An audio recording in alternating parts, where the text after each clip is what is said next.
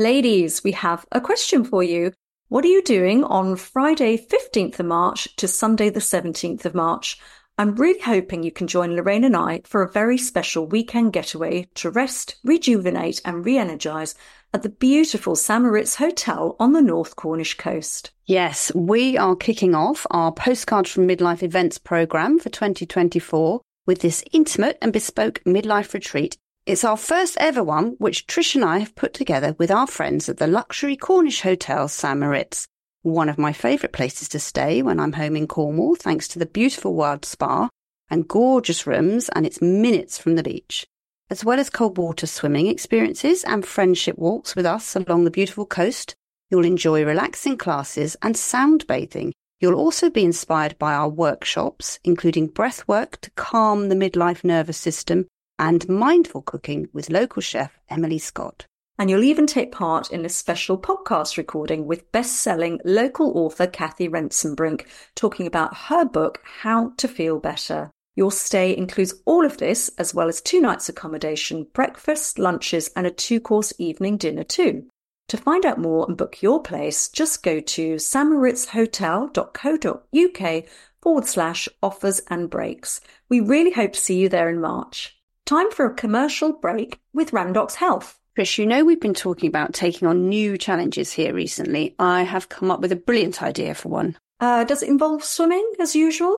No, this time it involves spandex. Oh. I have decided I'm going to get super fit and healthy and pitch Gladiators, the midlife version, to telly bosses. Yes. They brought back the 1990s show, which our generation loved, but it's for young contestants, and I fancy giving it a go at 55. Another one of your mad schemes, Gladiators, that is, not the getting fit and healthy idea. That is something we're actually both doing right now anyway, and it's very much to be advised in midlife, isn't it? Exactly. And if I'm going to get into my gladiator training, or any other kind of training for that matter, I think I'm going to have to double down on those regular female health checks, which brings me to Randox Health. They provide a range of comprehensive health checks for women at every life stage, designed to empower women with knowledge so they can take control of their health and make simple lifestyle changes that could prevent future illness. Well, that is a much more sensible idea than becoming a gladiator.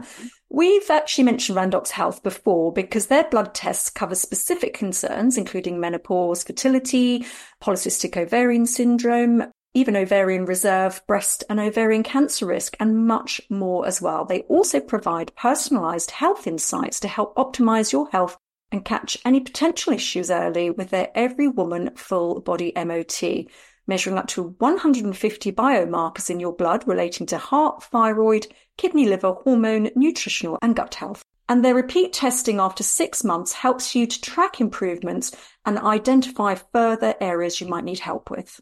Now, if you listeners want to embark on your own health journey today, then visit randoxhealth.com.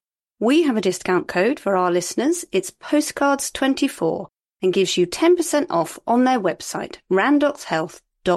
Let's get you all checked out before slipping into any spandex.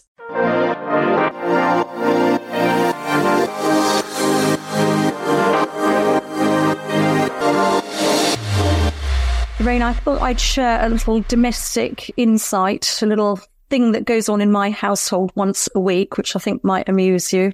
Okay, hit me up with Shay Halpin. Well, it's bin day. You know what happens on bin day? Neil, the husband, springs out of bed, very, very excited. Happier than birthday bin day, isn't it? Absolutely. He's like, oh, it's bin day. And he goes and gets all his bins, his recycling, his garden waste, his decorating waste, his all sorts of bits he's throwing out. And he puts it all out for the bin men to see how much of it they will take, because he's putting more out than he really should. And he calls it bin wins, and he comes running back in once they've been and goes, I've had a bin win, because they've taken some old bit of old contraption that he's had live in the shed for the last 10 years.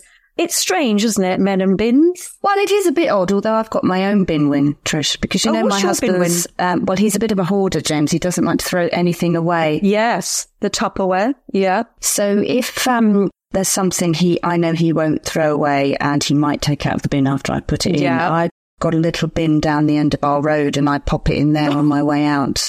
That's my bin win. Look, and then he doesn't check win. that. Although I might have to change it because one of the children told him I was doing it. So I might have to have another bin to have a bin win in somewhere else. Oh, no. They betrayed you.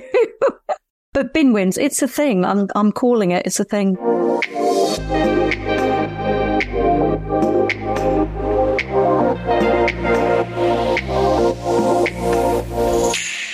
Welcome to Postcards from Midlife. I'm Lorraine Candy. And I'm Trish Halpin.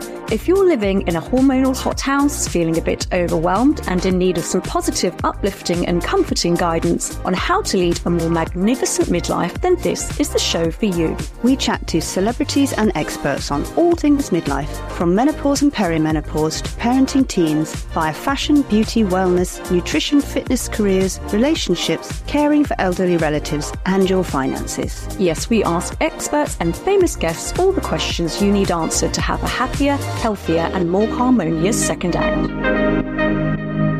Now, are you feeling okay, Lorraine? Because I know this is a difficult time for you. It is. Because we're not going to be seeing each other for a little while. Sad. It's the last episode of season 9 of Postcards from Midlife, and I know you're going to miss our weekly chats, our little laughs and silly shenanigans until we're back on air in September. I mean, you do get a touch of separation anxiety, don't you, when we don't see each other for a while? It's a bit like Margot. When I go away on holiday, she gets separation anxiety too. Yes, she does, but I'm not going to be coughing up hairballs on your sofa or Margot's dirty protest. Oh, yes. Like your cat. I'm going to cope though, Trish, aren't I? Because I always know where you are. I've always got you on the little WhatsApp. And if I need a bit of organising and planning, I can always ask, or a bit of your Marion-like passive-aggressive advice, because Marion's your alter ego. Yes. I miss Marion in my daily life. And I like to think of it, Marion, as an insight into the dark parts of your shadowy mind there, Trish. She is. We've got a treat today for your alter ego too, the raging, furious, tear down the patriarchy militant. She's quite cross at the minute, yes. Yes, which we'll tell all the listeners about in a minute. But before we get on to all the excitement of what we've got coming up in today's season finale, I think we should have a little look back, a moment of reflection, if you will. Select a few highlights from some of the brilliant guests we've met during the past few months. I'd say if there were some themes that came out of our chats with all the guests, it would probably be seeing the joy in the everyday and basically not giving a stuff anymore. Yeah. In fact, if I was any good at maths, I would probably write an equation about the older you get as a woman, the less you care what people think. I think that might win a Nobel Prize if I could work that out. What do you think? Or you could join my DGAS club, which I've now got to at 55. I mean, it's such a relief. It's the Don't Give a Shit club. I mean, I properly feel like I don't give a shit anymore. No. I'm just not interested in drama, malarkey, what other people think. And it just settled upon me. But I have really enjoyed this season of the show, actually, because you're right, there's been a couple of themes. One of my favourites was Andy Oliver's phrase. Do you remember she said that phrase, landing? She takes time to land every now and again in the week, time for herself, think, settle, rethink. And it went really well with what Catherine May, the writer, then said to us. She said that we need to call a conference of calm, didn't she? Every now and again. And I love that idea of a conference of calm in this mad, busy, hectic world that we lead in midlife with everything going on. So I really learnt from that. I learnt to land and to call myself a conference of calm every now and again. Oh, very good. Good phrases. And I think, interestingly, that overlapped a bit as well with some other guests that we had on the show. The coach and therapist, Donna Lancaster, who described midlife as a pause, didn't she? Yes. She described it as a kind of point of stillness before you move on again. And that even resonated with Tree Carr, our midlife witch. I loved her. The very first witch we've ever had on this show. And she was kind of very much coming at that sort of mindset and philosophy as well, but from a more kind of, I suppose, spiritual, esoteric kind of point of view. But she's also a death doula, and I think she actually might have helped you with your fear, or did she? You said she did, but how are you feeling about it now? She did. I mean, I did have a few sort of nightmares about that moment when she said you really have to sit down and meditate on what your last few moments alive might feel like. That did tip me slightly over the edge. But actually, I did realise we have to talk about it more because, again, like all the stuff in midlife, it ambushes us. We haven't given it any thought, and many cultures give it a lot of thought. And it's very important. It's seen as part of the journey, isn't it? So I did learn, and it did comfort me slightly. And also, I tell you, the other person who comforted me around this was the amazing Hero Brown, who set up Muddy Stilettos, who talked about her husband dying. And it was very unexpected. It was very sudden. And just seeing her and that strength of women have when they're grieving and how they look after everybody else, but also what she said is learning to ask for help, which was another really big theme of the show, wasn't it, this season? Yes. Learning to ask for help. And kind of understanding that she was now at a different part of her life, and she still had a life, but it was a different life. And she wanted to think about how that life was now going to be. So we did get practical as well as philosophical and spiritual, didn't we? Because we had some great advice. Actually, that episode that Hero was in was all about career transitions and midlife careers, because obviously she set up her brilliant website, Muddy Stilettos, which has been a huge success. And we also had the career coach, Rachel Schofield, giving her advice. And of course, that all tied in with postcards from Midlife Live. Oh, yes, I forgot we did that. I forgot we did that this season. I think I might have put it to the back of my mind because it was so stressful, but so wonderful at the same time. So wonderful. And one of the brilliant things at it was our Careers Lounge in partnership with Phoenix. So we had all brilliant speakers. And actually this whole campaign and talk around midlife career transitions, how do we change careers? How do we get back into careers? How do we take a step back? How do we rethink? That is going to be something that we're going to be continuing to focus on in the autumn series as well. So do listen out for that, because we do appreciate it's a big thing for women at this life stage, and it can be confusing, but there's a lot of resources out there. And the first one to check out is careerscanchallenge.co.uk, which is the campaign Lorraine and I are part of, along with a lot of the organisations and speakers who were at Postcards from Midlife Live. And we're going to be bringing you a bonus episode, aren't we? Yes. The best of Postcards from Midlife Live. So there'll be loads of tips, and we'll talk about the career stuff and health and everything in that episode. I think that's next week. And we also had a lot of inspiring travel chat, because we collaborated with Saw Days Travel, and they set up a travel hub, which you can find on their website. It's midlife-travel, with loads of tips and advice, because we did a little survey with our listeners, didn't we? And do you know what? A lot of them were going on solo holidays and having travel adventures, which again is another thing we are hearing more and more, isn't it? Women taking time out because they can. They've got less responsibility at home and going off and having those trips. There was a great solo travel Facebook post this week, which is brilliant. Helen posted stunning pictures, and she said, well, I'm midway through my first ever solo holiday. I'm kayaking in the Scottish Highlands. Well, that sounds a bit cold, Trish, doesn't it? You like cold, being on the water and being cold. Yes, lovely. I do like cold, yes, but kayaking cold, I don't know. Anyway, she says, I was really nervous before I set off, but I'm having the best time. The group are lovely. I'm quite enjoying just having to look after myself and looking forward to the next trip. That's what you're doing, isn't it, Trish? You've got a little solo niggle in your mind there, solo travel. I think it is that thing of just looking after yourself. Yeah. Change and not having to think about anybody else, because I can't really think of the last time I did that. You know, I was yesterday having a bit of a, oh God, I've got to do this for my dad, and I've got to do that for the kids, and I've got to do that with Neil, and I've got to sort this out. I don't know, it just all gets a little bit much sometimes. So maybe some solo. What about me? Did I figure in that? Because I like to go travelling with you. Yes, I know. I like to witness all your little habits and needs on our travel trips. Yes, I know you do, don't you? And I do enjoy those. I do. But I'm just saying, if I go on my own, don't get upset about it. I know what you're like. You don't have to bother about me getting lost and the date wrong and the time wrong and all of that. Well, let's get back to today's episode, because we have a fabulous guest, Jessie Inchauspey, a.k.a. the Glucose Goddess. Now, it's a bit of a shocker, this one. She's only in her 30s. We normally have midlife guests on, but this French biochemist is changing the lives of midlife women, well, actually women and men of all ages, really, with her healthy eating movement, which we've actually both been trying and loving. It's so easy to do and makes so much sense, doesn't it? Actually changed my life, Trish. Give me a lot more energy. It's about the way you eat things, bit of vinegar information, and the order in which you eat things. It's just so easy. The recipes are really easy as well, and it will stop cravings, reduce inflammation, and help sleep. I mean, you may lose weight, but that's kind of a side effect, but we're going to find out exactly how shortly. And then in How to Win at Midlife, we're going to be tackling something that's been really playing on both our minds recently, actually.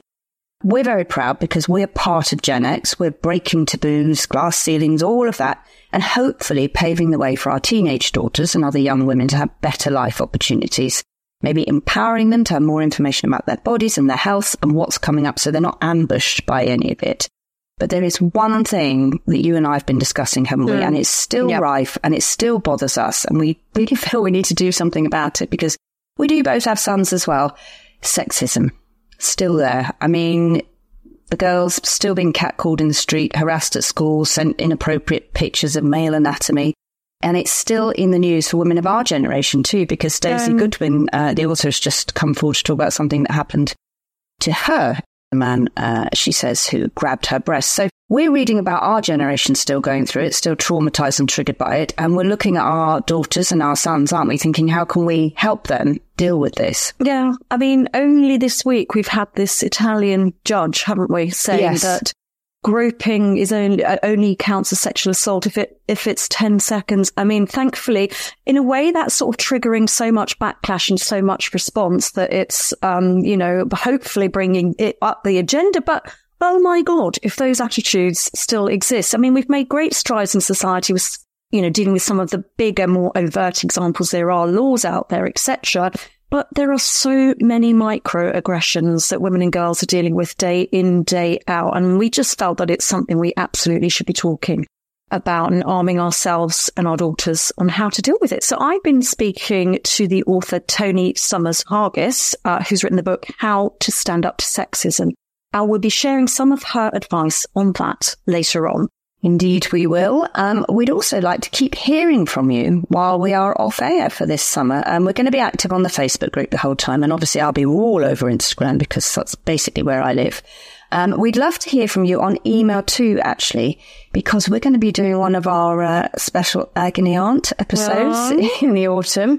We're probably the only midlife agony aunt duo in the UK, Trish, aren't we? Putting all our well-earned knowledge, our magazine editing and all the experts we've interviewed to you. So could you, if you have a dilemma to solve, it could be about your relationship, it could be about your mind, your body, parenting, health, any of those things. If you've got a dilemma that you want to send to us anonymously and don't want to pop on the Facebook group, can you email us at hello@postcardsfrommidlife.com. Trish and I are the only people that see these emails.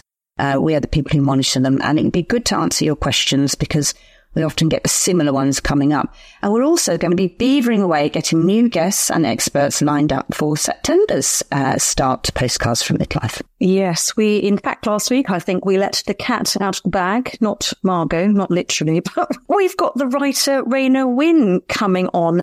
We are beyond excited that there's a film version being made of her book, The Salt Path, and Gillian Anderson is playing Raina and Jason Isaacs is playing her husband Moth. I mean, how amazing is that? Who would play you and James, do you think, in a film of your wife's heroine? I only married James because he looks like Keanu Reeves if you sort of squint and step back a bit. So apart from the deep love. And I said to him, who would play me? And he sort of paused. I wanted him to say someone great. He did actually, but I don't consider myself this person at all. He said Reese Witherspoon. I don't feel I'm Reese Witherspoon. Do you? I don't know. You've got little blonde hair and you read a lot of books. Maybe that's it. Is that Personally, I would say The Rock.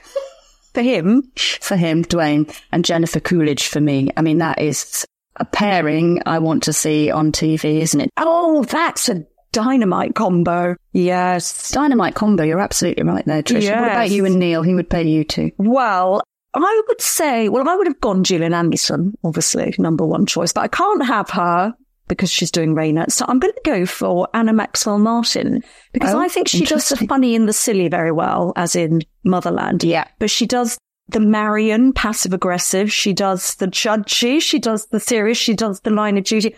I think she's got it all. And, Neil has been likened in the past, I may have mentioned this before, to Richard Bryars or Harrison Ford, actually. Oh, Harrison, maybe. But he's just Indiana Jones again. So maybe And a Maxwell Martin and Harrison Ford. That would be quite... And I've got The Rock and Jennifer Coolidge. Brilliant. That's a big old hot mess all round, isn't it? It's wonderful. It? Now, I think we can't end the series without a quick brain fog blooper, can we? And this is a classic from Adrienne, who says, she posted this on the group, I'm sure this is a common one, but where did I mislay those kitchen scissors?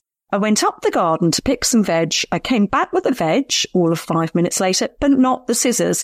And they are large and brightly coloured. Several searches have still not solved the mystery. I mean, I buy large, brightly coloured scissors because I keep losing them. And I think, well, they'll get spotted, won't they? But no, they disappear forever, don't they?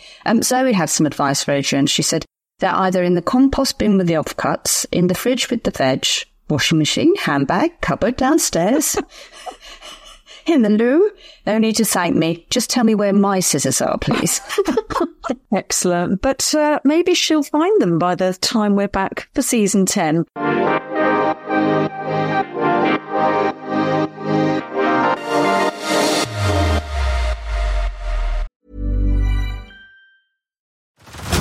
Head over to Hulu this March, where our new shows and movies will keep you streaming all month long. Catch the acclaimed movie All of Us Strangers, starring Paul Mescal and Andrew Scott. Stream the new Hulu original limited series We Were the Lucky Ones with Joey King and Logan Lerman. And don't forget about Grey's Anatomy. Every Grey's episode ever is now streaming on Hulu. So, what are you waiting for? Go stream something new on Hulu. A lot can happen in 3 years, like a chatbot may be your new best friend. But what won't change? Needing health insurance. United Healthcare Tri-Term Medical Plans, underwritten by Golden Rule Insurance Company, offer flexible, budget-friendly coverage that lasts nearly 3 years in some states. Learn more at uh1.com.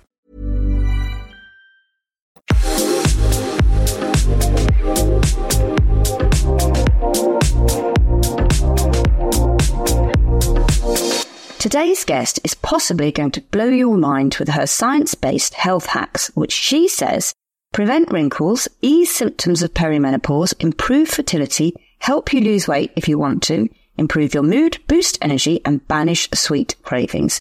Indeed, she's already weaning me off my daily hobnob biscuit addiction. French biochemist, best-selling author, and Instagram sensation, she's got 2.4 million followers. Jessie and Gillespie will be chatting to us about why the order in which we eat our food makes a difference, the power of vinegar, which you know already, Trish, and how it is the way our bodies deal with glucose spikes that may be at the root of many of the health issues we face as we age. Jessie, 31, says the foundation of all hormone health is steady, balanced blood sugar levels, something studies show the majority of us struggle to maintain. She calls herself a science educator and studied biochemistry in the US before working in Silicon Valley researching genetics. Her fascination with the glucose roller coaster, as she calls it, began at 19 when a dramatic accident severely affected her mental health, and she says she no longer wanted to live. Her first book, Glucose Revolution, was a #1 bestseller internationally, and her new book, The Glucose Goddess Method, Your 4-Week Guide to Cutting Cravings, Getting Your Energy Back and Feeling Amazing, has been called a must for anyone who wants to improve their health by Professor Tim Spector. We know he knows his stuff because he's been on our podcast twice and we know you all love him. So it's time to meet the woman who says it's time to get the maximum pleasure from sugar so that it has the minimum effect on your health. Welcome to Postcards from Midlife, Jessie. Hi. Now, firstly, congratulations on the book because it's got recipes in that I can do, which it's brilliant because I'm a terrible cook. But it really makes sense at this midlife stage of life when, a few small tweaks can make quite a big difference for women. Let's start from the beginning with you. You were 19 on holiday with friends when you jumped off the top of a waterfall and you shattered your vertebrae. Now, you've talked about how you coped with it physically and you managed your physical rehab. You really struggled with your mental health and you kind of went into severe depression and had anxiety after the accident, didn't you? It wasn't until you linked your diet to your mood that you realized something very powerful about glucose. So after my accident, I started developing a lot of issues, depression, anxiety, dissociation. I could never be alone. My brain just felt completely broken and I was lost. I didn't understand my body. I didn't understand what I needed to do to feel better. It was a really dark phase of my life. So I went on a quest to try to find my health again, to try to heal myself. So I studied biochemistry, then I worked in genetics for a long time, and nothing really helped me until I had the random opportunity to wear a continuous glucose monitor. And these are little devices that you wear on the back of your arm that are made for people with diabetes. And this device showed me in real time my blood sugar levels on my phone. And what blew my mind is that I was able to see that the days where my glucose levels were more unsteady, so when they were looking sort of like a roller coaster, my mental health was worse. And the days where my glucose levels were quite steady, like nice rolling hills, my mental health was much, much better. This realization happened, 10 years after my accident. So I had been in the dark for so long with no clues, nothing to help and guide me. And this to me was a true revelation because I realized, maybe my glucose levels, my blood sugar levels are going to be part of the solution to start to feel better. Maybe the way I'm eating, which is affecting my glucose levels, is actually going to help me heal. So that was the beginning of the healing journey for me. It was very, very powerful. We talk about glucose, we talk about blood sugar, but I don't think we really understand what it does in our bodies. Do you want to just give us an explanation of what the spikes mean and how the roller coaster happens and what it does? So glucose is your body's favorite source of energy. And every single cell in your body uses glucose for energy. From your brain cells to your heart cells to your feet cells, all of your body loves and needs glucose. And as human beings, the main way that we give this glucose to our body is by eating food. Specifically by eating starchy foods like pasta, rice, potatoes, and sweet foods. So anything from an apple to a chocolate dessert. And now you might think, okay, if you want, maximum amounts of energy, you should just eat as many starchy and sweet foods as possible. It would make logical sense, but actually that's where the logic breaks down. So I like to take the example of a plant. If you have a plant at home, you know that you need to give the plant some water for it to survive. But if you give the plant too much water, then it drowns. And the human body is sort of similar. If you give your body too much glucose too quickly, problems start happening. And there's this notion of a glucose spike. So a glucose spike simply means that during a meal, you've given too much glucose too quickly to your body. And it looks like a spike on your glucose monitor because the amount of glucose in your blood increases very quickly and then it falls. And these spikes carry with them consequences, from cravings to chronic fatigue to premature aging to diabetes to difficult menopause symptoms. And so these spikes are really what we want to try to flatten and avoid so we can feel better today and also help our health long term. But we all have a different reaction, don't we? I mean, that's the big learning, isn't it? That our glucose, Trish and I have worn the glucose monitor. We had different reactions to the amount of glucose we put it. We're vegetarians, but we had very similar diets, but we had a very different reaction. Why do we have different ability to control our blood sugar? Of course, if both of you ate the same foods, you would see a different spike on your glucose monitor. It would look different. However, the main concepts that I share from the science, the main principles, the main hacks, they apply to all of us. So it's not like for one person, pasta is going to increase your glucose levels and for another person, it's not going to.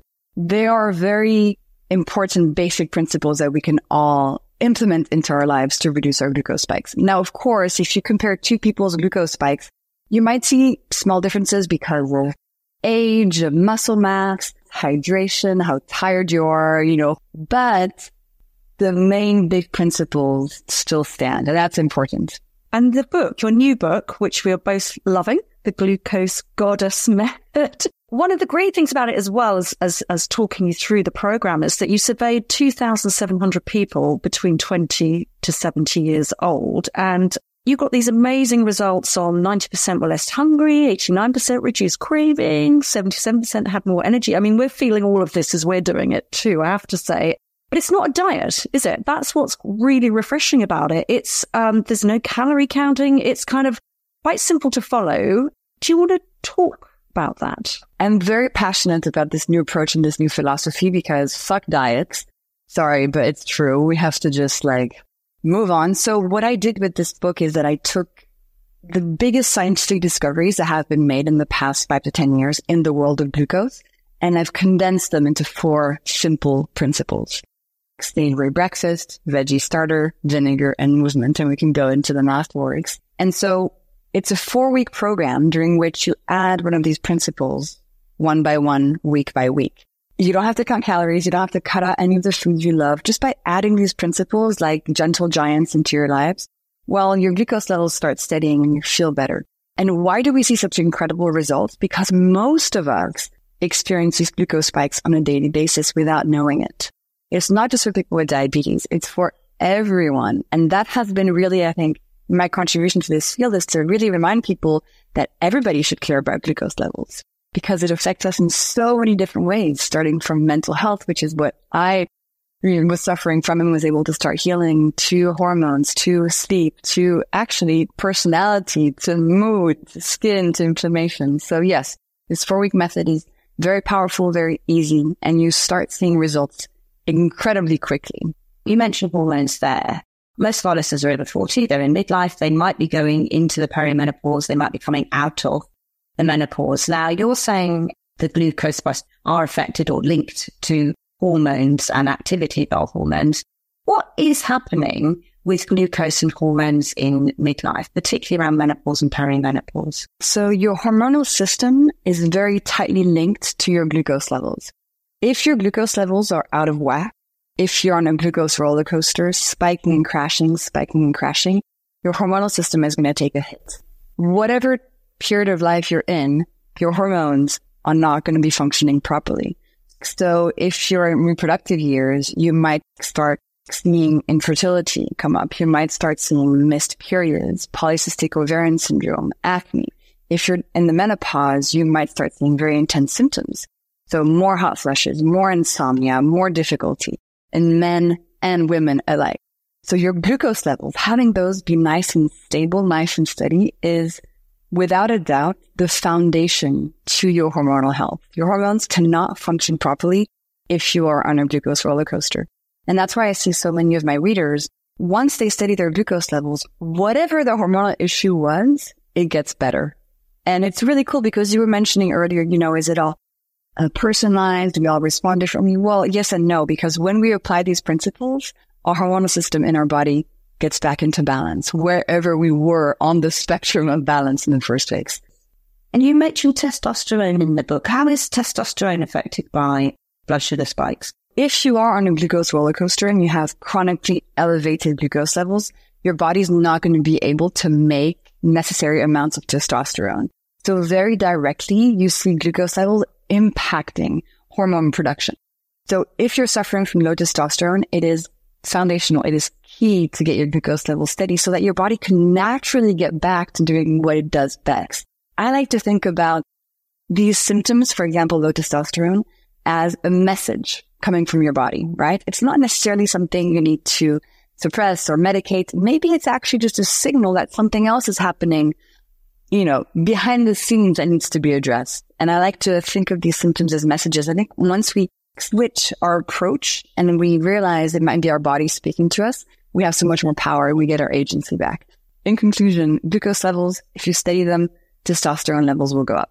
And what about for menopause and the fluctuation in estrogen and progesterone? Have you done any research in that area and the experience or the impact of glucose on that? Both Lorraine and I are on HRT, steady glucose. How does that affect that period of your life? So what we know from the scientific studies is that the more glucose spikes you have, the more you're going to get symptoms of hormonal dysregulation during the menopause. The steadier your glucose levels are, the more your body is going to be able to go through that phase with less of an earthquake. So I'm not a doctor, so I don't really have any particular opinions about HRT. But in order to help yourself go through this moment of life with as much ease as possible, steadying your glucose levels is going to be a foundational piece. And I will repeat this, but it's really important to think about this because most of us have glucose spikes. And most of us are suffering the consequences without even knowing. And I have many readers who are in midlife, who are approaching perimenopause and menopause. And studying their glucose level is really transformative for their sleep, for their mood, for their hot flushes, for just how they feel on a day-to-day basis. And I guess, we're all parents of teenagers as well, because you talked in one of your shows, you said that when women started following your glucose regulation way of eating, that they hadn't been having periods and they started having periods. So it's closely linked to your menstrual cycle as well. So it's good to know that for our teenagers, isn't it? Because they are eating all sorts of stuff, aren't they, frankly? Absolutely. And there's more and more instances of polycystic ovarian syndrome happening. It's very, very, very common. And often when you have PCOS, you have symptoms such as missed periods, acne, balding on the head, hair growth on the chin. And often that is treated by giving a young female the pill, because the pill contains female hormones. What's actually going on the inside is really interesting. So if you have PCOS, generally what's actually happening is that you have too much testosterone in a female body. So we have the opposite problem in early life. And this excess testosterone creates all of those symptoms. The missed periods, cystic ovaries, the balding, the hair growth, etc. Why is there too much testosterone? Again, because in a young female body, if you have a lot of glucose spikes, you're going to have a lot of insulin levels. And too much insulin tells your ovaries to create excess testosterone. And during that period of life, it's going to cause all of these issues. So how do we get that testosterone level down? It's a balancing act, right? Sometimes we want more testosterone, sometimes we want less. We just want to find the right, proper balance that helps our body thrive. Again, flattening those glucose levels will get those insulin levels down, will reduce the amount of excess testosterone in the body. So no matter how old you are, balancing your glucose level is really key. And it's easy, right? It's not a diet. We're not counting calories.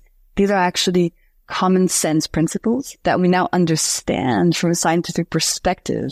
But it's really easy stuff, and it's life-changing. And just before we go into the actual method and the 4 principles that you're going to talk us through, what is the connection with the brain? We've talked about the impact on hormones of glucose, but what's going on with the brain? Why are we in a better mood if we have steadier glucose?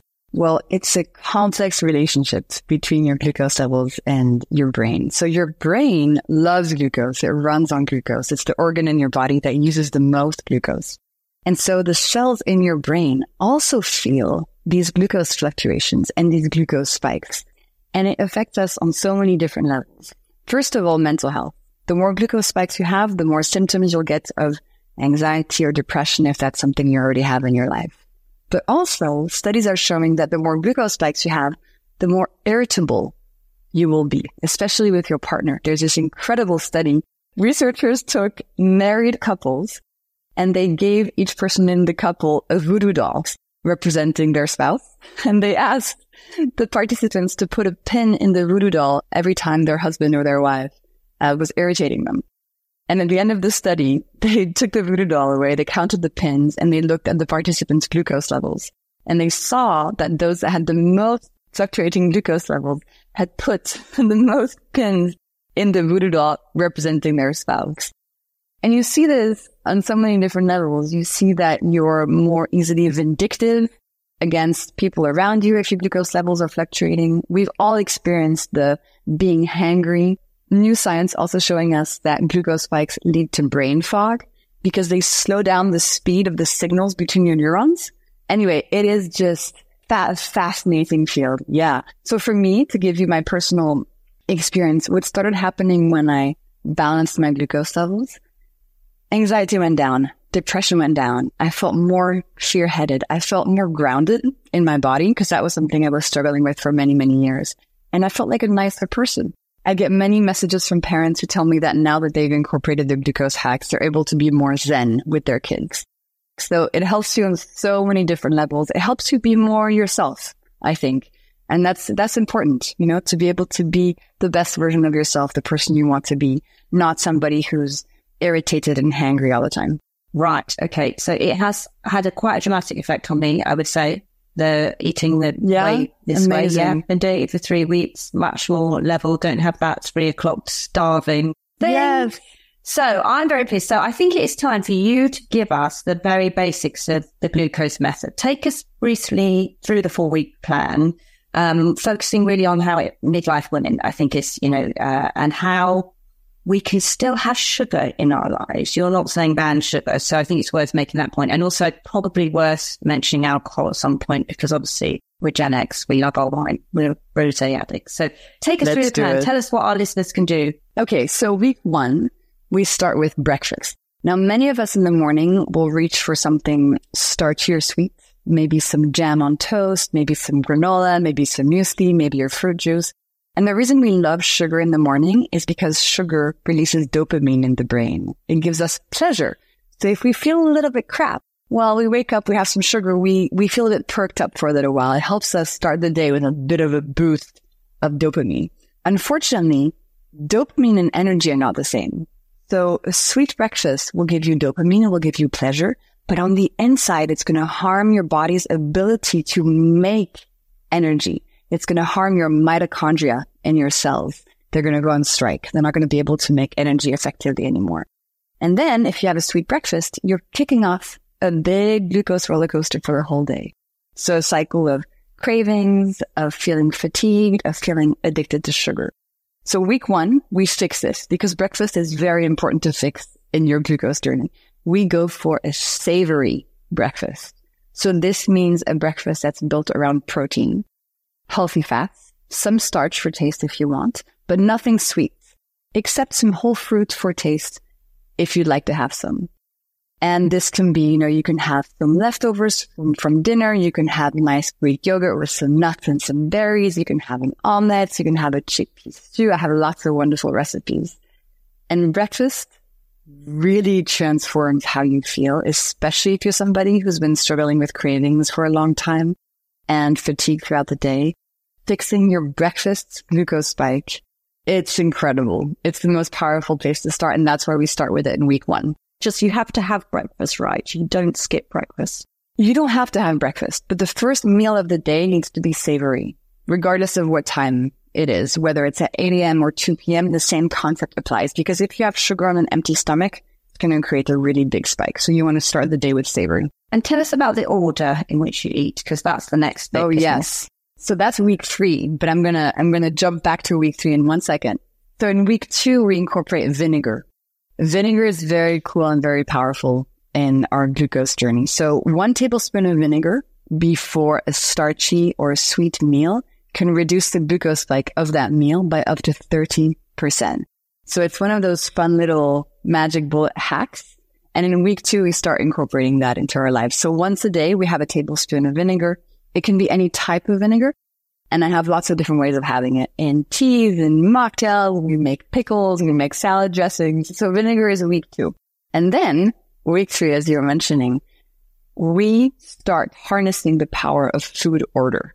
So the science here is really remarkable. It shows us that if we start our meal with vegetables and we finish with the carbs, instead of rushing to the carbs first, we can reduce the glucose spike of our meal by up to 75%. Without changing how much we're eating. It's really, really cool. So you can still eat all the stuff you love, the same meal as usual, but by placing the veggies first, you're helping your glucose levels steady. You're avoiding that crash. You're avoiding those cravings 2 hours afterwards. You're reducing inflammation. You're reducing hormonal imbalances. Super powerful. And actually you see this, across Europe, this tradition of having vegetables first, whether in Italy with antipasti, in France with crudité, in the Middle East with herbs at the beginning of a meal. We've known this stuff for a while, and now we're understanding scientifically why it makes sense. So that's week 3. I have lots of veggie starter recipes to help us harness the power of fiber. And the way it works is that in vegetables, there's this substance called fiber. And when we have it at the beginning of a meal, it has time to create a sort of protective mesh in our intestine that then reduces how many glucose molecules make their way through to our bloodstream, reducing the spike. Amazing, isn't it? And how does it stop cravings? So what you're saying is you won't crave anything because this mesh is stopping the spike, so you can stay at a more constant level. But you can add sugar in, can't you? I can still have like chocolate and a glass of wine, can't I? Absolutely, yes. You can have the dessert, you can have the wine, everything you love. The reason it's reducing cravings is because when we reduce the glucose roller coaster, we no longer have these crashes. And these crashes, they activate the craving center in our brain. So the question is, how do we have the chocolate that we love without then 2 hours later kicking off an addiction roller coaster, right? We want to get maximum pleasure from the things we love without starting that cycle where we just need to find something sweet and we're in the street and we go to the store and we just grab anything. I want all of us to be fully in pleasure mode when we eat our desserts and our chocolate, not be controlled by difficult impulses that make us eat whatever is sweet around us. Does that make sense? Yeah, it does. Just before we get on to the 4, Jessie, can I just ask you, is it possible to have too little glucose? Well, technically no, because even if you didn't eat any glucose, your body would still make it from within. All animals run on glucose. But for example, I don't know, cats and dogs, they don't eat sugars and starches. And their bodies actually make glucose from within. So we're the same. If we don't eat any carbs, any sugars, any starches, our body will make the glucose we need from within. However, you might have heard people say, I have low blood sugar. And that doesn't actually mean they're not eating enough glucose. It's actually a symptom of being on a glucose roller coaster. So it's a symptom of having big spikes because each big spike creates a crash. And these crashes can be felt as nausea, sweat, being really hangry, having low blood sugar, but that's transient. It's not something they're born with. It's just a symptom of the roller coaster. That goes away once you steady things. Okay, take us to week 4. Okay, week 4. So week 4, we recruit wonderful allies, our muscles. So our muscles, like every other part of our body, use glucose for energy. And we can use this to our advantage. So in week 4, after 1 meal a day, we use our muscles for 10 minutes. So maybe we go for a walk. Maybe we put away the laundry. Maybe we clean our kitchen. Maybe we go dance in our living room to our 2 favorite songs. She does that. She actually does that. Yeah, she does dancing on her own. So, yeah. Perfect. It's my favorite way to do this hack. And another easy thing you can do is if you're at the office or at a desk or at a table and you can't get up and move, you can just do some calf push-ups on the ground. So you just push up onto your toes, up and down, up and down. Yeah, you're both doing it now. Yeah, doing it now. Yeah. Literally doing it now. And you just do this for 10 minutes, set a little timer. And your calf muscles actually contain a very powerful muscle called your soleus muscle, which is very good at soaking up glucose from the bloodstream. So when we use our muscles after a meal, some of the glucose from that meal will be used for energy by our muscles instead of creating a big glucose spike in our body. And so this is week 4. And so by the end of week 4, you're doing savory breakfast, vinegar once a day, veggie starter once a day, and 10 minutes of movement once a day. And at this point, you've taken the on-ramp to the freeway of steady glucose levels, and you're feeling so much better without restriction, while still eating all the chocolate and the wine that you want. And I hope everybody gets to experience this because it's really life-changing. Well, what about glucose and the aging process and the impact on aging? You know, everything from, you know, wrinkles, the skin. I mean, we've heard before about the connection between sugar and skin and, you know, poor skin and wrinkles and things. What's going on in aging and how will leveling our glucose help us? Is it causing my rosacea? That's what I want to know. Rosacea is probably inflammation based, right? So the more glucose spikes you have, the more inflammation you have in your body, sorry. And so if you have any inflammatory conditions like rosacea, psoriasis, eczema, acne, it could make it worse. So aging. Okay. So from the moment you're born as a human, you slowly cook like a chicken in the oven. I know it sounds weird, but it's true. On the inside, we're slowly cooking. We're slowly browning. It's through a process called glycation. Glycation is aging. So we slowly age, and then when we're fully cooked, we're fully glycated, we die, essentially. We can't do anything about it. We can't stop it, but we can slow it down or speed it up. And the more glucose spikes we have, you'll notice glucose and glycation sort of sound the same. It's because more glucose leads to faster and more glycation. More glucose spikes leads to faster aging. And this shows on our skin as wrinkles, and also internally, our organs age more quickly when we have more glucose spikes going on. So if you want to slow down aging, reduce those glucose spikes. So this all feels like new knowledge, but it's not new knowledge, is it? I mean, we've been talking about the guts in the last 3 or 4 years, which is linked to the glucose as well, isn't it? But you talked before about some of these things that you're talking about are actually ancient rituals, but they go all of these things, but we just seem to have not taken any notice of them. Why didn't we take any notice? Because it's fairly obvious when you explain it as a scientist. It is, but I think, over the past 60 to 100 years, there's been so much money pumped into the food system, so much marketing, so many things going on, so many confusing messages, so many things that we think are now true actually come from big marketing campaigns, like breakfast is the most important meal of the day. We've been confused by a lot of money in the food industry. The food landscape now is trying to trick us on a daily basis to buy this product, buy that product. And we've lost touch with these very simple, beautiful pieces of cultural wisdom. And I think it's important for us to get back to them because it is common sense. Vinegar's been around for so long. Veggie starters too, moving after eating. I mean, that's just the most common thing ever. Having a savory breakfast. We all used to have savory breakfast before breakfast cereal and orange juice was invented. So, time to bring them back. It's time to break free from all of the food marketing around us and to notice that these cultural traditions now have a very clear scientific reason for them. And so by marrying those two things, ancient wisdom, modern science, we can then create these habits for life. And that's what I help people do. And it's been such a success. You've now got such a huge following on your second book. I mean, were you a bit like Eureka? Did you kind of realize that it was going to be so successful and so popular, the work that you're doing? No, but in a way, I think this idea picked me. I think this idea of taking glucose science to the general public and making it accessible and fun and approachable. And I think the idea picked me. I think I had a conversation with the universe one day and this idea just really gave me so much energy when I was sitting on my couch and I realized the science is there. Nobody's talking about it. I want to take it to the world. I made a sort of pact with the idea, and I got a lot of help along the way, a lot of synchronicities, a lot of amazing stuff helped me, and also a lot of work. But we make a good team, the idea and I. The greatest honor and joy to be able to do this as my job and to share the science, which really, really transforms people's health. And ultimately, my objective is to have a real impact on public health. I don't see myself as like a wellness influencer, or I really want to be able to say in 20 years that, we've had a significant impact on diabetes rates worldwide, fertility rates worldwide. Like that's the kind of stuff I want to get into. So I don't have a good answer to that question. I just have some of these experiences and some of these thoughts, but maybe in 10 years I'll have a clear answer. No, that's a great answer. I think the best answer I've heard to many questions. Exactly. Really, yeah. You ask the universe and you sort it out and do it together. You've include lots of case histories in your book, lots of testimonies from people who tried the glucose method.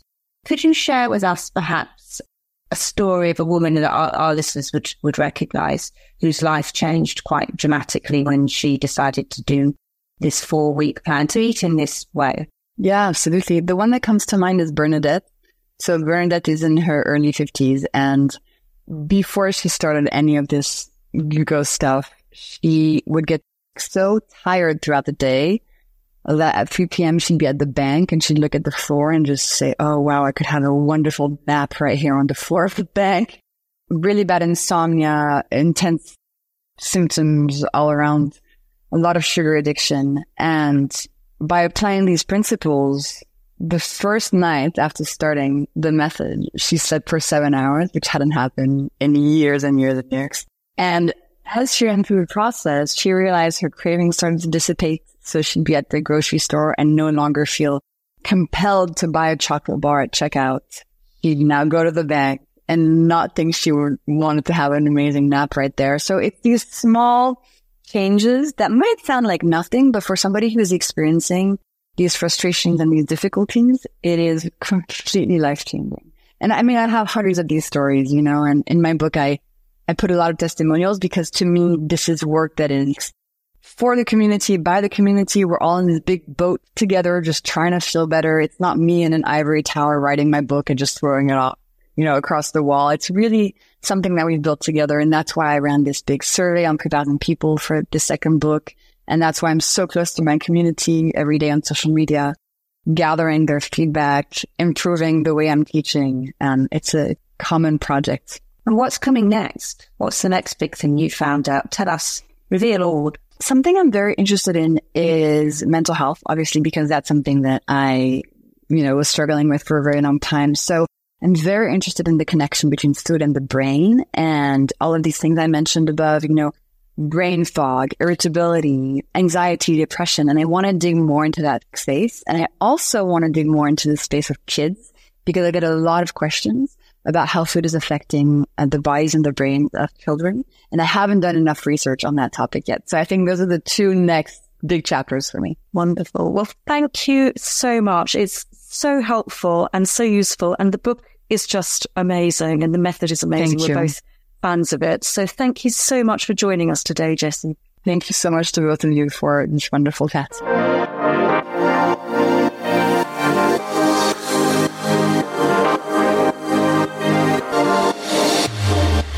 This week's How to Win at Midlife comes with a trigger warning because we're going to be talking about sexism and we will be referring to sexual assault in this segment. We're going to have helplines at the end to share just in case anybody is triggered by it or affected by what we talk about. But we really, really believe that this is something for every woman and girl out there because every single one of us will experience sexism and misogyny in our lives at some point from the school playground onwards. It can be verbal, it can be physical, it can be on the street, it can be in our place of work. It can be a seemingly harmless joke, or it could be sexual assault. But the aim is always to belittle us, make us feel inadequate and vulnerable. And it's always about power and aggression towards women. Most importantly, though, none of it is acceptable and all of it is damaging. And we shouldn't tolerate it at any level. We need to challenge it and stand up to it. And of course, when I say we, I mean men as well, of course, in this conversation. Yes, absolutely. So what we're going to be doing here really is saying how you can talk to your daughters and your sons, how you can talk to other women in your life, just giving you a bit of guidance because it keeps coming up, this subject. I mean, these stories that are in the media, as we mentioned before, Daisy Goodwin, they just don't seem to go away. And I guess all the microaggressions we've been through in our lives, we might be holding that inside. So it'd be good to know how we can get our daughters to respond to it because we don't want them holding that. I mean, I've been thrashed out on trains and tubes. I've had my hair pulled on a run. I've had my feet slapped in a swimming pool. I've had a man on a train masturbating in front of me. I've been lunged at in cabs. I mean, the list goes on. I'm sure if we asked a lot of women, and that's, you know, we're not demonizing men here. We're just saying, how do we deal with the patriarchal society and a society which really, from schools, seems to enable that? How do we help our daughters? Now, we were chatting about it, weren't we? And then we noticed on Facebook recently that one of our members said, I want to share an experience that's been troubling me for the last 2 days. A friend and I went to a gig earlier this week, and before the band came on, we both separately became aware of a man literally standing staring at my friend. She's very attractive and has always had male attention, but this man was blatantly stood staring in an aggressive and unnerving way, and it was intimidating. We moved away and lost him, and the rest of the night was great. The next day, another friend in her 40s, who was also there, told me that she was groped in the crowd by a man, and she left early because she was so upset. I'm going to write to the venue and let them know, as I want them to be aware that women can be vulnerable at these events, especially in crowds where predators can hide and take advantage of being in very close proximity to women. I usually go to gigs with my husband, never had issues like this before, but I'm wondering if that's because I'm usually with a man. I'm not sure why I'm posting, I just feel the need to share my disappointment this sort of behaviour is still so widespread. Well, thank you for sharing that. We really do appreciate it. And the thing is, it's never not shocking when it happens, whatever age you are. But as we grow older, we often think we've kind of put the worst of it behind us, really, don't we? But not so. Some of the other gobsmacking experiences that were then posted on this thread demonstrate. So one member said, it was when I was in my 50s, walking along the street in London with my mother, and a man walking past quickly and deliberately grabbed one of my breasts and squeezed it hard. I was so shocked, as was my mother. It happened so quickly, it was painful, and I felt totally violated. Nothing in my teens, 20s, etc. had ever upset me as much as that did. I don't think age is necessarily protection against those men who have bad intent. Yes, and it's really worrying because, well, we know this is a pattern of behaviour from men who do this, and it's enabled by an acceptance of things, I believe, like catcalling and whistling at women in the street. You know, we all know that Wayne Couzens was a flasher before he became a murderer. So, you know, and if you follow anything that Laura Bates writes around everyday sexism, the Everyday Sexism Project, she will say, fix the system, not the women. That's the title of her new book. And I really feel that, you know, we can't keep putting up with it. So we do need to have some armoury, some weaponry around us to know what to do. We had another post, didn't we? To someone else on our Facebook. I had a similar situation coming back from dinner. I was going up the escalator and moved to hold my skirt as I felt someone coming too close to me. A man in his late 50s said, "I just want to pull your hair and give it a good old tug." The trouble is, we are often in a state of shock and belief when these things happen. And it makes it our responsibility to respond, which is really quite traumatizing, I think, for women. And it's only afterwards that we think about what we might have liked to say or do in those situations. Now, you have been talking to Toni Summers-Hargis, haven't you, who's written a book about this called How to Stand Up to Sexism. So Toni was inspired to write the book really around the time of the Me Too movement, when she realised that all the stuff she had encountered, like we all did growing up as part of Gen X, and her experiences in her career before she became a writer. I mean, some really shocking things, like in one job she was deemed unprofessional and difficult for pointing out that the promotion criteria for women seemed entirely different to that of men. There's so many experiences. So she kind of felt that the time was right to write this book. And the book outlines the verbal and physical types of sexism women and girls experience, and in different settings, whether that's at work, on the street, in public places, especially like bars and cafes. And she's got some really helpful ways to respond, which I'll kind of go into in a minute. Great. Well, we should also say, shouldn't we, the starting point here, it is never the woman's fault. It's not what she's wearing. It's not how she's walking. It's not how late she's out at night. It's not the route she took. It's not your fault, and it's not your responsibility to avoid or prevent sexism, misogyny or sexual abuse, nor should we be changing our behaviours or character as a result of this. You are never to blame for other people's inappropriate behaviour. And I would also add for the women, and obviously I've talked to a lot of women in my career as journalist, as you have, Trish, who say this has never happened to me. Then it's your responsibility to listen to the women to whom it has, because the volume of women in the voice is very, very loud. Now, as Toni says, part of the problem is that girls are brought up to believe they should always be nice and kind.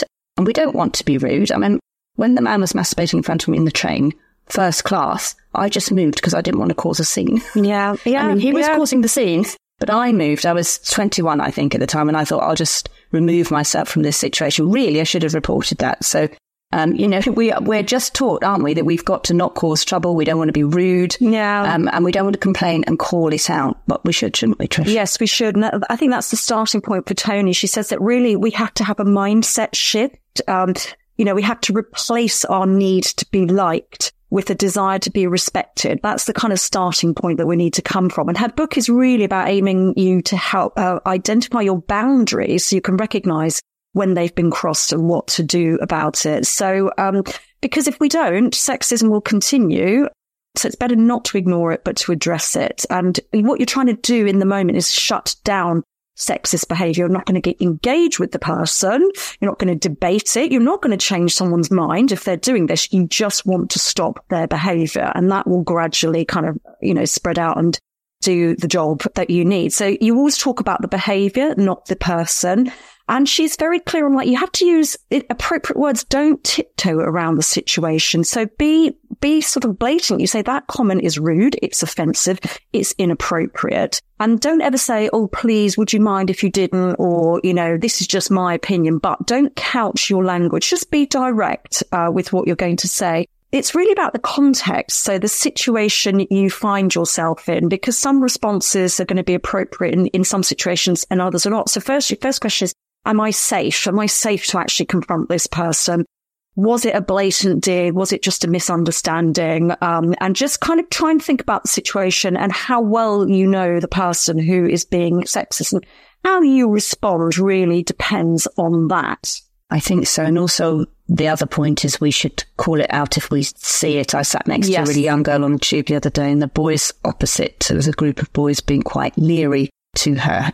She looked amazing, but she was wearing what she wanted to wear, obviously. And I just sat next to her and said, are you okay here? Yeah. And it stopped it immediately. Literally stopped it immediately. They just got up and wandered off. But I think, I'm not demonising the boys. I'm just saying she was clearly uncomfortable with the situation. Sexism is often dealing with unwanted attention or comments, and it kind of makes us feel demeaned, objectified, sexualised, and also worth less than. It's about our appearance. I've also had women saying it's never happened to me. I must have been ugly. What a terrible thing to say. Yeah. No. We know that this kind of behaviour is about power. It's not about sex, really. And that's the problem at the root of this. The patriarchal problem is the power control that we don't have. What does Tony say for these kind of examples, when you're getting unwanted attention around what you're looking like, etc.? Yeah, I think you can say things like, did you mean to say that? I don't want you to talk about my appearance. Quite often they'll start talking about their sort of sexual prowess, or they might talk about their sex lives or what they got up to, especially in a workplace situation, what they did last night. And you want to say, I don't want to hear about that. Let's talk about something else. Whatever you're trying to achieve here, you're failing. All I want is not to be spoken to or treated like this, So she has so many examples, and in particular if it's in a workplace, and a lot of these things happen in the workplace, don't they? She'll sort of suggest saying, let's go and you can say that in front of HR. Good one. Or, by the way, I'm taking notes. And also, it doesn't matter what you meant. And that's the law, by the way. Yes. Because that's interesting, isn't it, about the law? Well, we need to know about the law, don't we? Because she's talking about employment law here. And, it's really helpful to know what the law is and where you stand. For example, employers have a responsibility to their staff to deal with discrimination. So whether that's your daughter being groped wherever she's working by anyone, or a colleague saying inappropriate things, your employer is required to take the allegations seriously and to act on it and to report back to you, actually. Yes, yeah, exactly. And I have to say, I was kind of slightly ashamed of myself when I read in the book the definition of sexual assault in law, because I just realised, actually, I didn't know it. And I think we all should know it, which is why Tony's put it in the book. And the definition is, sexual assault is when a person is coerced or physically forced to engage against their will, or when a person, male or female, touches another person sexually without their consent. Touching can be done with any part of the body or with an object, and this can be through clothing. And interestingly, too much alcohol, this is moving away from the definition now, but too much alcohol is not a defence. You often read about, he was drunk, men using that. That is not a defence in a court of law. So, men need to be very, very clear about that. So we've been talking about the fact that hospitality industry, you've got so many people, young people working in it, haven't you, over the summer, and they're bound to be experiences with these young girls. Yeah. So, if that happens to your daughter or your son during the summer and they're working, because everyone's trying to earn their summer money for their trips before back to uni, then they need to be very aware of the definition of sexual assault, and being drunk as a customer cannot be an excuse. Yeah, exactly. And I just, wanted to add there that would include unwanted hugging, shoulder massages, some guy just comes up behind you, and then touching your leg, or if they keep brushing up against you at work. All of those things count. So know it and know that you're within the law to complain about it. It's often the kind of thing women shrug off because they're afraid of how the person will react. Often there's a real power imbalance. It might be someone in charge that's going to affect your career. And also they're afraid of the backlash and embarrassed to admit this out loud in front of the colleagues, and you might deflect it or say it's a joke or it's not right. You might be made to feel that it's your fault this has happened, and your tone, your lightheartedness is your fault, and they felt empowered to do it. Again, that's not right. No, exactly. So I think, as I said before, how you respond depends on the context of the situation you find yourself in, where it happens, who it is it verbal, is it physical? But generally speaking, men will pick on women in situations where they think they're going to get away with it. Exactly. It's all a power grab to make you feel demeaned. And, if you're worried about a backlash, then calling you names, that kind of thing, you just have to be firm and say something like, I'm still asking you to stop saying that or doing that, and just don't engage with it, but just call it out in that way. If we see a woman going through that, we need to back up around her and stand with them too. We need to say, we're watching, we're filming, we're taking notes. Or it could be a meeting and you can stop a man interrupting. Yes, you really can voice it, I think, out loud. And I think it then changes the culture. It changes the mind shift around you where you're working as well, which I think is really important, because often it is quite rare for a man to step up and step in. Ideally, in that situation, you'd want another man to say, I'm not comfortable with you talking to her like that. Yes, yeah, exactly. So that's just a kind of a bit of a whistle-stop tour of the book. Obviously, there's so much information in it that's really helpful, and just kind of little light bulb moments that go off. And for you. You think, oh gosh, yes, that's how I could deal with it. But obviously, we're not talking about solving the problem of sexism. Not on this podcast, no. It's a huge societal shift that's needed for that. There's work to be done about educating boys and men, reshaping masculinity. And there are some kind of quite interesting groups out there. There's one called beyondequality.org, which is all about rethinking masculinity, brave conversations about what being a man means today. And there's programs that the National Education Union have on working with boys and young men to prevent sexism and sexual harassment, because it just starts so young. It's normalized from such a young age. It does. And the patriarchy doesn't really serve young boys either. It puts an enormous pressure on them to be a certain way. And I think it's really, really difficult to be a teenage boy at the moment, actually. And I have great sympathy for the learning curve the whole of the male men are on at the moment. But it's also worth pointing out that for many women, sexism can be coupled with other forms of discrimination, so that women of colour, trans women, physical or mental health issues, sexual orientation. This brings up further complexities to their experience, and we do want to acknowledge that as well. Yeah. So if you've been affected by any of the content we've discussed, you can get support from, there's a great women's charity called SARS.org, SARS.org.uk. Also Rape Crisis. And actually, if you go onto the Everyday Sexism Project website, Laura Bates's project, which you mentioned earlier, Lorraine, there's a really helpful page with a huge list of organisations that can deal with every aspect of misogyny and violence against women, whether it's rape, whether it's sexual assault, whether it's domestic violence. So that is a really helpful place to look. And you can find out more about Tony's work and her book at tonysummershargis.com. And we do, in fact, have a copy to give away. So we'll be posting details of that over on our Facebook group shortly.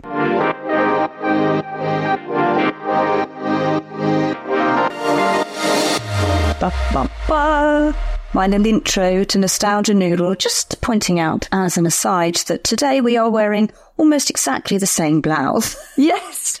Which is so bizarre, because last week we wore the same stripes. I don't even speak to you beforehand, do I? And the weirdest thing is, it's like some, what would Tree Carr say? It's our astral plane interjection. Oh, I think she would. But it's a ditzy floral blouse that we're wearing. It's a ditzy floral. Now, I'm bringing you for Nostalgia Noodle today. Yes. An unusual aspect of lockdown. Hair lunacy. So let me tell you what's happened. One of the things that appears to have happened during lockdown is, because we didn't have to go to work, people started to experiment with their hair, Trish, and their haircuts, and they could grow it and they could do all sorts of things. And one of the things that's grown out of it for men is a throwback, yes, to the mullet. Mullets, yes. It's back. Also, add in Billy, Stranger Things as well. I am recording this on holiday, as you can imagine, and there are thousands of teenage boys on the beach with this god-awful mullet haircut. I mean, it's not a Paul Mescal tiny mullet. No. Does he have one? Doesn't he have one? This is a full-on, proper 1970s, 80s mullet. Yes. It's unbelievable, and I think it should be banned. So I was Googling it. It's a TikTok thing. But guess what's happening, Trish? Can you imagine Kit and Neil doing this? Dads are going in with their sons and having the mullet cut. For the price of one on the mullets. It's Terrible Ruffians, which is the very cool London barbers, said they have done more mullets now in the last 2 months than ever in the history of hair cutting. That is quite something, isn't it? But I wonder if they've got pictures up. You know, like how you go in and you choose the picture of what you want. Do you remember Andre Agassi's mullet? That was a big one. Pat Sharp's mullet. Pat Sharp? Well, I think Pat Sharp's that's the one they're all aiming for, isn't it? That's the thing. Yes, the pinnacle of the mullets. And Limahl from Kajagoogoo. Do you remember him? He had a spiky mullet. Spiky mullets. We're getting a bit of a spiky, but also a curly mullet, and it's a slightly shaved side. Yeah. I'm worried that these boys are having perms as well, because I need to talk to them about that, for God's sake, because we know where perms in your youth ends, don't we? Do perms still exist? Do people have perms? Yeah, you can have a thing, can't you? A wash that encourages the curliness. Okay, but there's no sort of sitting there with the rollers and putting the lotion on and the stink of the stuff making your hair go mad. I don't think so. I think it's more of a gentle thing that's washed through. Okay. Perms and mullets. There we are. Very nostalgic. Well, we've come to the end of the end, Trish, before we go off, and I'll be lonely without you and your alter ego, Marion, for the summer. But thank you so much, everyone, for listening. We are so grateful for you listening to us. Do subscribe to the podcast so that the new season drops automatically into your inbox. Very easy to do, and we would absolutely adore it if you could leave us a little message telling us a review wherever you get your podcast. Give us a 5-star review. We love a 5-star review. And we will see you next season. Yes, we'll see you in September, refreshed with more chat, jibber jabber, how to wins, and amazing guests. Bye. Goodbye.